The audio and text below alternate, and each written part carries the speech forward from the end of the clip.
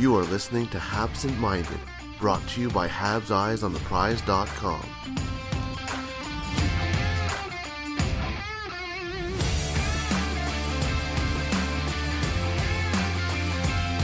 The only people who don't get this time off at this time of year are pro athletes, and us at Bet Online.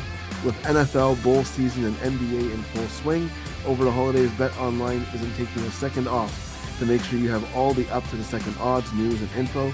Bet Online has all the sports wagering info available that you need with both desktop and mobile access. Head there today to get into the action. Remember to use promo code BLEAV, that's BLEAV, to receive your 50% welcome bonus on your first deposit. Hello and welcome to Habsent Minded, another World Junior Championship special. It's me, Patrik Bexell, with the young guys, Anton Rasegård and Jared Book. Thank you both for joining us. Don't just group me together with Jared. He's married with a child.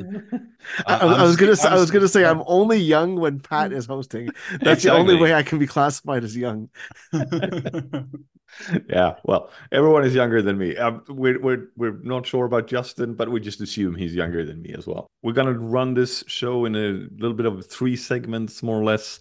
And the first segment is like, what are your thoughts about the tournament so far? Anything you want to highlight that you're happy with, or anything you want to give some negative feedback about? This has been an interesting tournament, and I think a part of it is because we've been so used to the small ice, right? It's been three tournaments in a row that have been held in Canada. It feels different, and I think that's part of the reason why it's kind of a little bit more. I don't want to say open, but it's just a little bit more.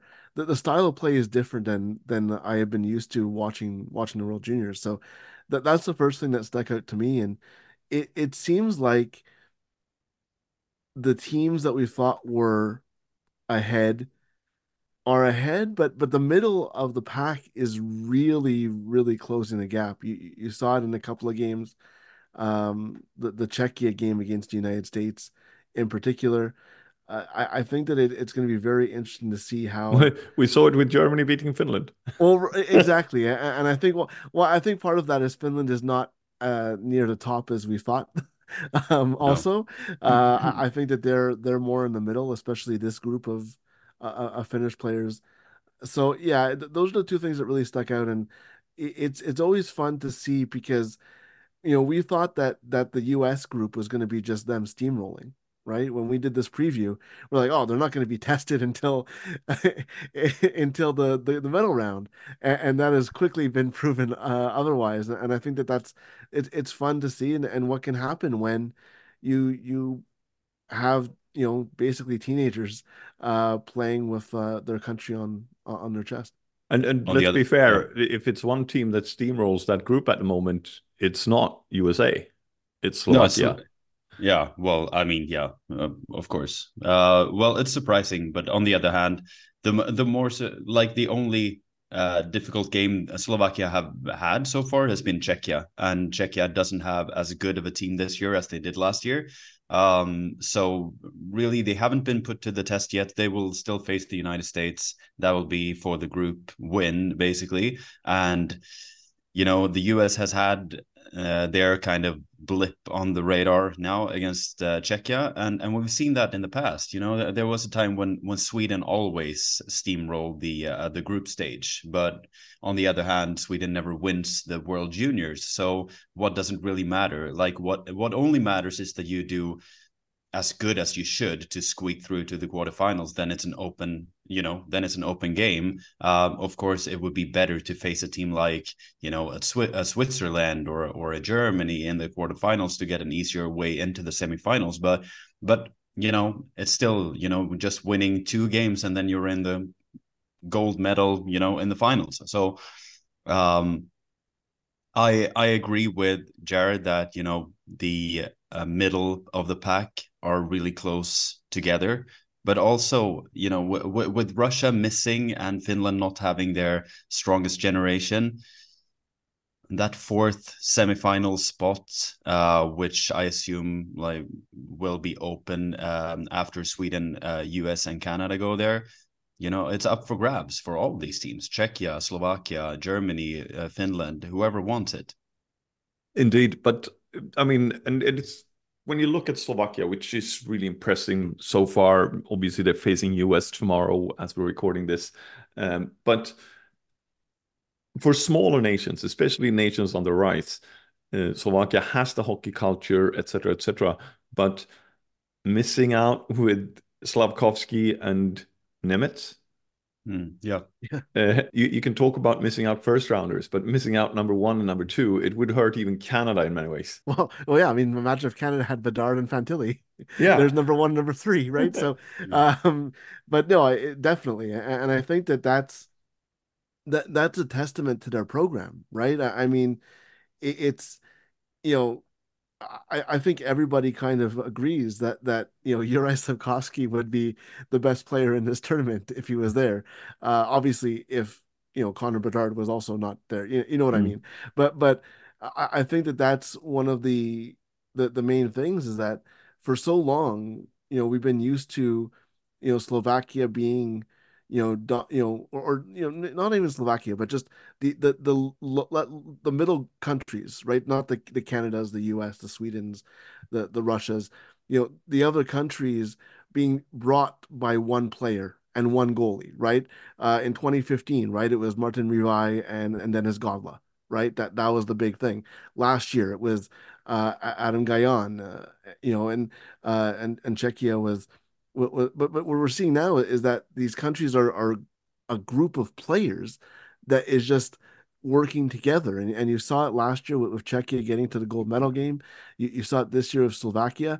There's not one player on that Slovak team that's really, dominating and putting the team on their shoulders. It's just a good group of players. And I think that's the biggest difference. You look at Germany, right? They didn't beat Finland when they had Tim Stutzel or JJ Peterka, but suddenly they have none of those guys, and they beat Finland. And I think that's a testament to the development that's going on in these countries. That it's not just when they have these superstars, and obviously when you develop, you get those superstars. It's part and parcel, but it's showing that it's working. What these countries are doing is working because it's you're getting sustainable success, right? It's not Mhm. up and down and reliant on one player. And I think that's really what's going to make a difference in this tournament going forward. I have to say, speaking about Group B with Czechia, US, Slovakia, Switzerland, and Norway. I'm very much impressed with Norway and for how long they have taken their program. But also, they're playing a very transatlantic style of play, and sometimes they go a little bit too far with the physical play. But it's their chance of beating the opponents, and I wouldn't be surprised if they actually beat Switzerland. No, exactly. Switzerland doesn't have one of their prime generations, and Norway have everything to win in such a game. So if you see it all the way through, Norway scored four against Slovakia, and as we said, Slovakia has been the main attraction of that group so far. So if they can score four against Slovakia, it should be possible to do something similar against Switzerland. And yeah, it's difficult for a team which haven't won in the tournament yet. If we look at Switzerland, to just go in and have everything on their shoulders. They know they don't want to end up in a relegation battle. They want to go to the quarterfinals. They kind of have expectations on themselves to go to the quarterfinals. So yeah, great for Norway. They're just happy to be here, and they're, as you say, they're physical and they're feisty and they fight for everything. It wouldn't surprise me either if they come out with a win in that game. Yeah, Which is playing as we're recording, by the way. So right, and exactly. Switzerland are currently leading. So Of well, course. yeah, We're proven wrong before we yes, even end the podcast. But no, what really surprised me during the US game, what was that Norway is returning 15 players, right? Because we're Mm. so used to the team that wins that 1A division. Usually they do it on 19-year-olds, and then they come up and they're overmatched because they have a younger team, and the players that got them there is not there. And I think that makes a big difference for Norway as well, because let's face it, Norway is not a country that we see as a hockey power, right? Like it's a team like even a team like Latvia or things like that, like they've been around, they've won medals at the men's levels and things like that. A team like Norway, you think, oh, they must have had a really old team, and now they're going to have the floor wiped by the United States, and that just didn't happen, right? That game was halfway old, and it was still 0-0, and it wasn't like the goaltender was stealing the game for Norway. So I think that it's a testament to them being able to win as a It younger group. it is the Uh, Zuccarello generation, the right. guys that grew up with Yeah. Zuccarello, and this is what it means. You get that superstar in a small country, a country that has, traditionally lived on skiing, and they're seeing Zuccarello, and they see one guy can do it, and then the next guy can do it. It's Yeah. coming They up there. they hey It, it, it, it, Patrick, they already had Espen Shampoo Knudsen. Yeah, yeah, we know that, but that was before Henrik Lundqvist stole the shampoo Yeah, commercials. it's true. It's true. but Uh, the thing is also just to touch on that point about golden generation. I mean, for the Canadians listening, I mean, basketball is a perfect example of that. Um, you know, Soccer, you meant the World Yeah, Championships last year? I mean, soccer not quite there yet. I think that it's still a little bit young, especially on the men's side. The women's side, yes, Mhm. obviously, Kristen Sinclair has inspired a lot of the girls that have played with her the last couple of years. But I think, yeah, I think that we're going to see that in soccer as well, making to the senior men's World Cup for the first time in pretty much my lifetime. So it's going to be very interesting to see that grown. But yeah, you can't underestimate that. You see it a lot with Slovenia as well and Andrzej Kopitar. Mhm. They're not necessarily in the top divisions in the World Juniors, but you see them in the men's the men's World Championships, which have as a bigger pool, obviously. So it's definitely a factor as well for sure. One thing that I'm actually a little bit disappointed with is that the tournament in Frölundaborg, or the games in Frölundaborg, hasn't really been that crowded, and I'm a little bit sad for that, because obviously Slovakia has been playing great, Czechia has been playing well, and US has been playing as much as they need to so far. So I'm a little bit disappointed with the crowd coverage in Frölundaborg, but on the other hand, 3,300 Canadians were rocking in Scandinavium last night in what arguably was one of the best games of the tournament so far, Jared. What has the comments been like in Canada this year or today? Um, it's Canadian Canadian reactions to the World Juniors are never 50-50, right? They go all in. So but I mean you're seeing the look, Canada wasn't seen as even a top two favorite going into this tournament. All the talk, even in Canada, even on TSN, was this is the US and Sweden, and then Canada after that. And I think that that's kind of what you're seeing. And there were some real flaws with this Canadian team. That was before they lost two of their top defenders before the tournament even started. And I think that you're seeing that. I mean, this Canadian team didn't really have that one guy who can be relied on to break through and take the game on his shoulders. And Macklin Celebrini is probably going to be a guy that can do that, but he's not there yet. He's still young. And what you're seeing is a very reliable Sweden team that has not conceded a goal yet in this tournament, and Canada just wasn't able to break through. And the big thing for this Canadian team, that the big Achilles heel through 3 games and even the pre-tournament games, that power play. When you have power play opportunities in this tournament, you have to make the teams pay. And we're not used to seeing a Canadian team struggle so much on the power play. And that's why they weren't even close to being into the game. Like it was only a 2-goal game, but they were not even close to being in that game against Sweden. And that's the good news is like Anton alluded to, or I don't know if it was before we started recording or after. I don't remember, but Sweden is has a history of winning in the group stage, and it doesn't matter what you do until the medal round. The good news for Canada is that they have time to adjust. They have a game against Germany that they can't take lightly on New Year's Eve, and then they have the quarterfinal against whoever they play, and there's still a little bit of time to turn it around. That's the good news for them. But yeah, that's the fear when you saw this roster get put together, and I don't think people are very surprised. I think that was the fear when you saw that lineup.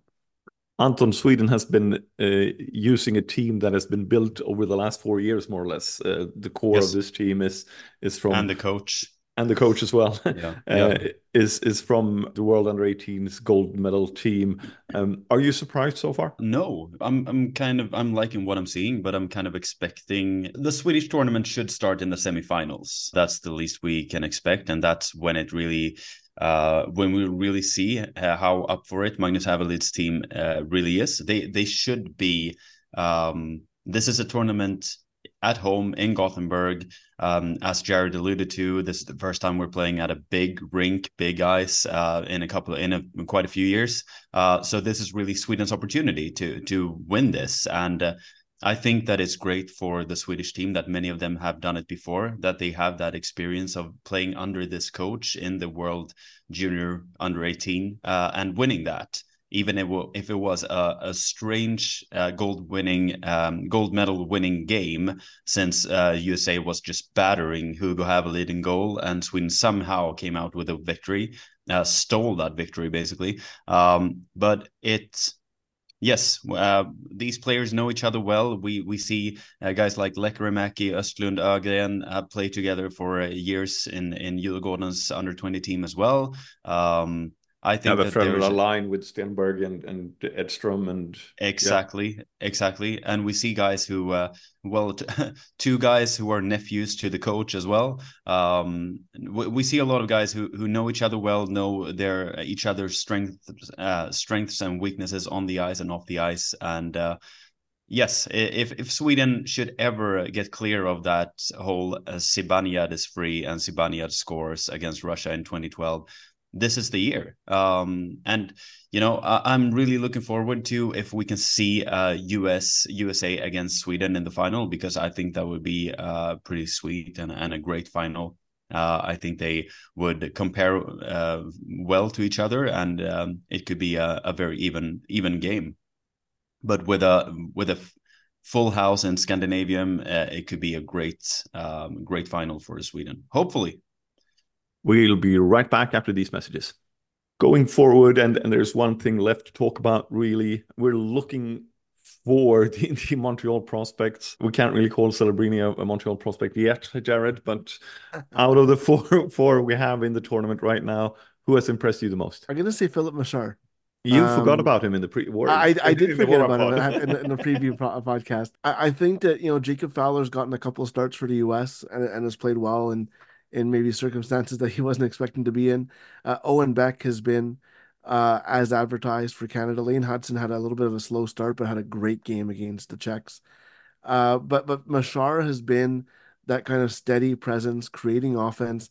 That first game against Czechia, he was just outstanding, making plays, creating. He hasn't, scored in this tournament, but he's creating offense, and that's what you want to see from him. That's what he was advertised as when the Canadians drafted him.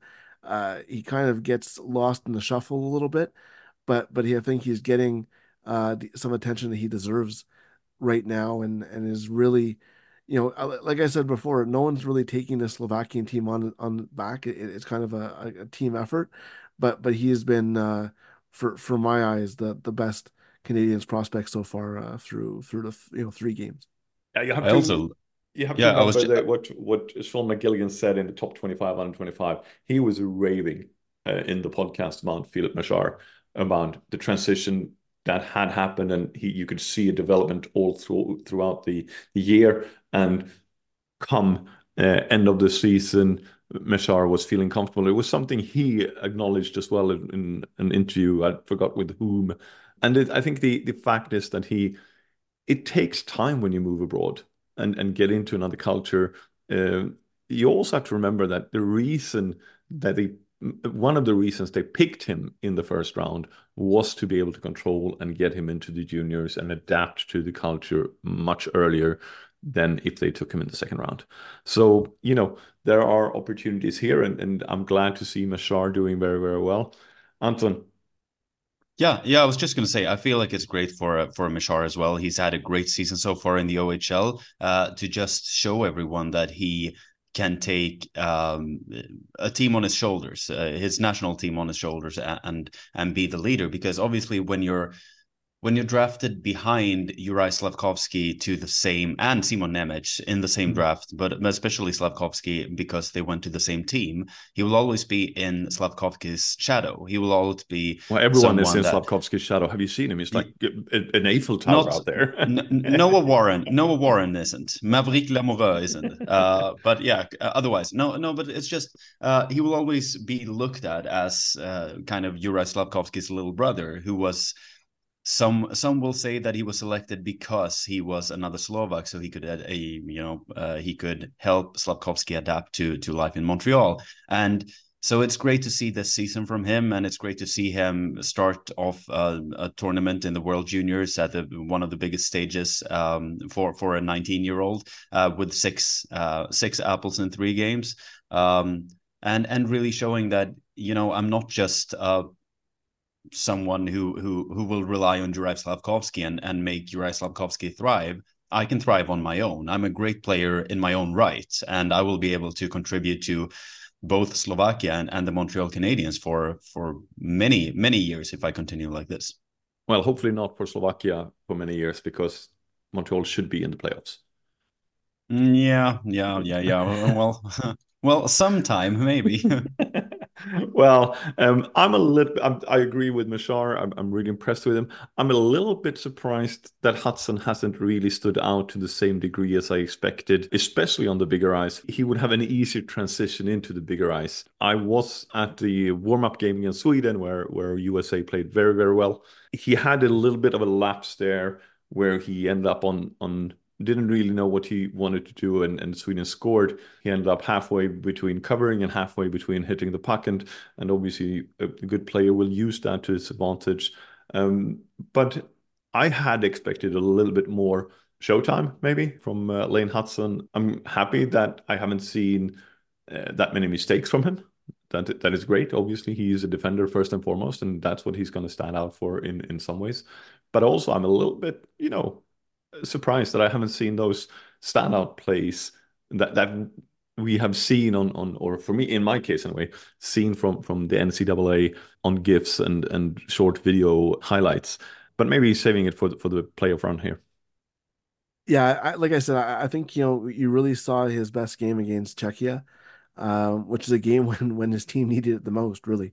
And so I think that maybe it took him a little bit of time to adjust to the big ice. Maybe we saw it as an advantage that he would have all that time and space. But maybe it was something that affected him a little bit more than we were maybe expecting. But yeah, no, I'm not worried about him as a prospect. I don't think it really matters. Neither am I. But yeah, I think that we had high. It's kind of hard when you have as high expectations as Hudson had coming into the tournament. But the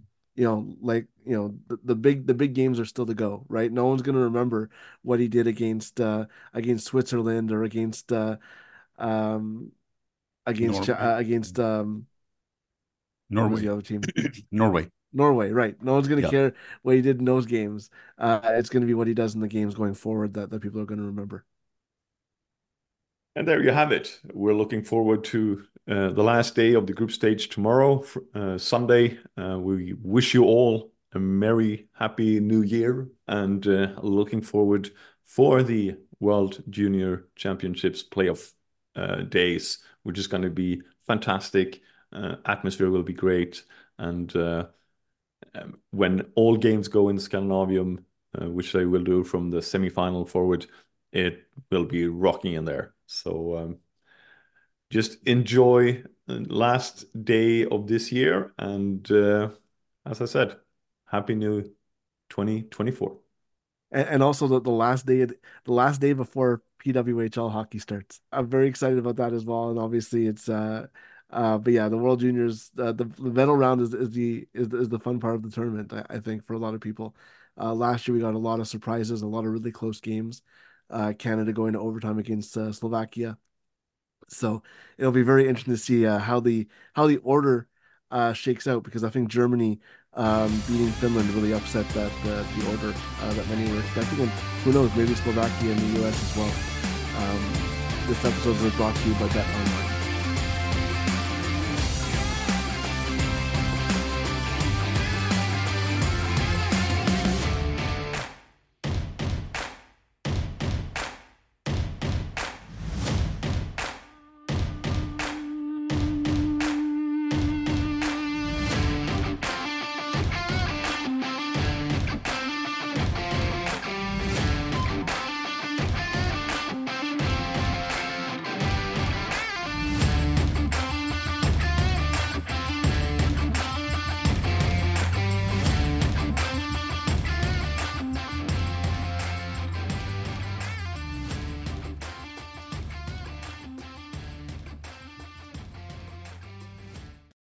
Without the ones like you, who work tirelessly to keep things running, everything would suddenly stop.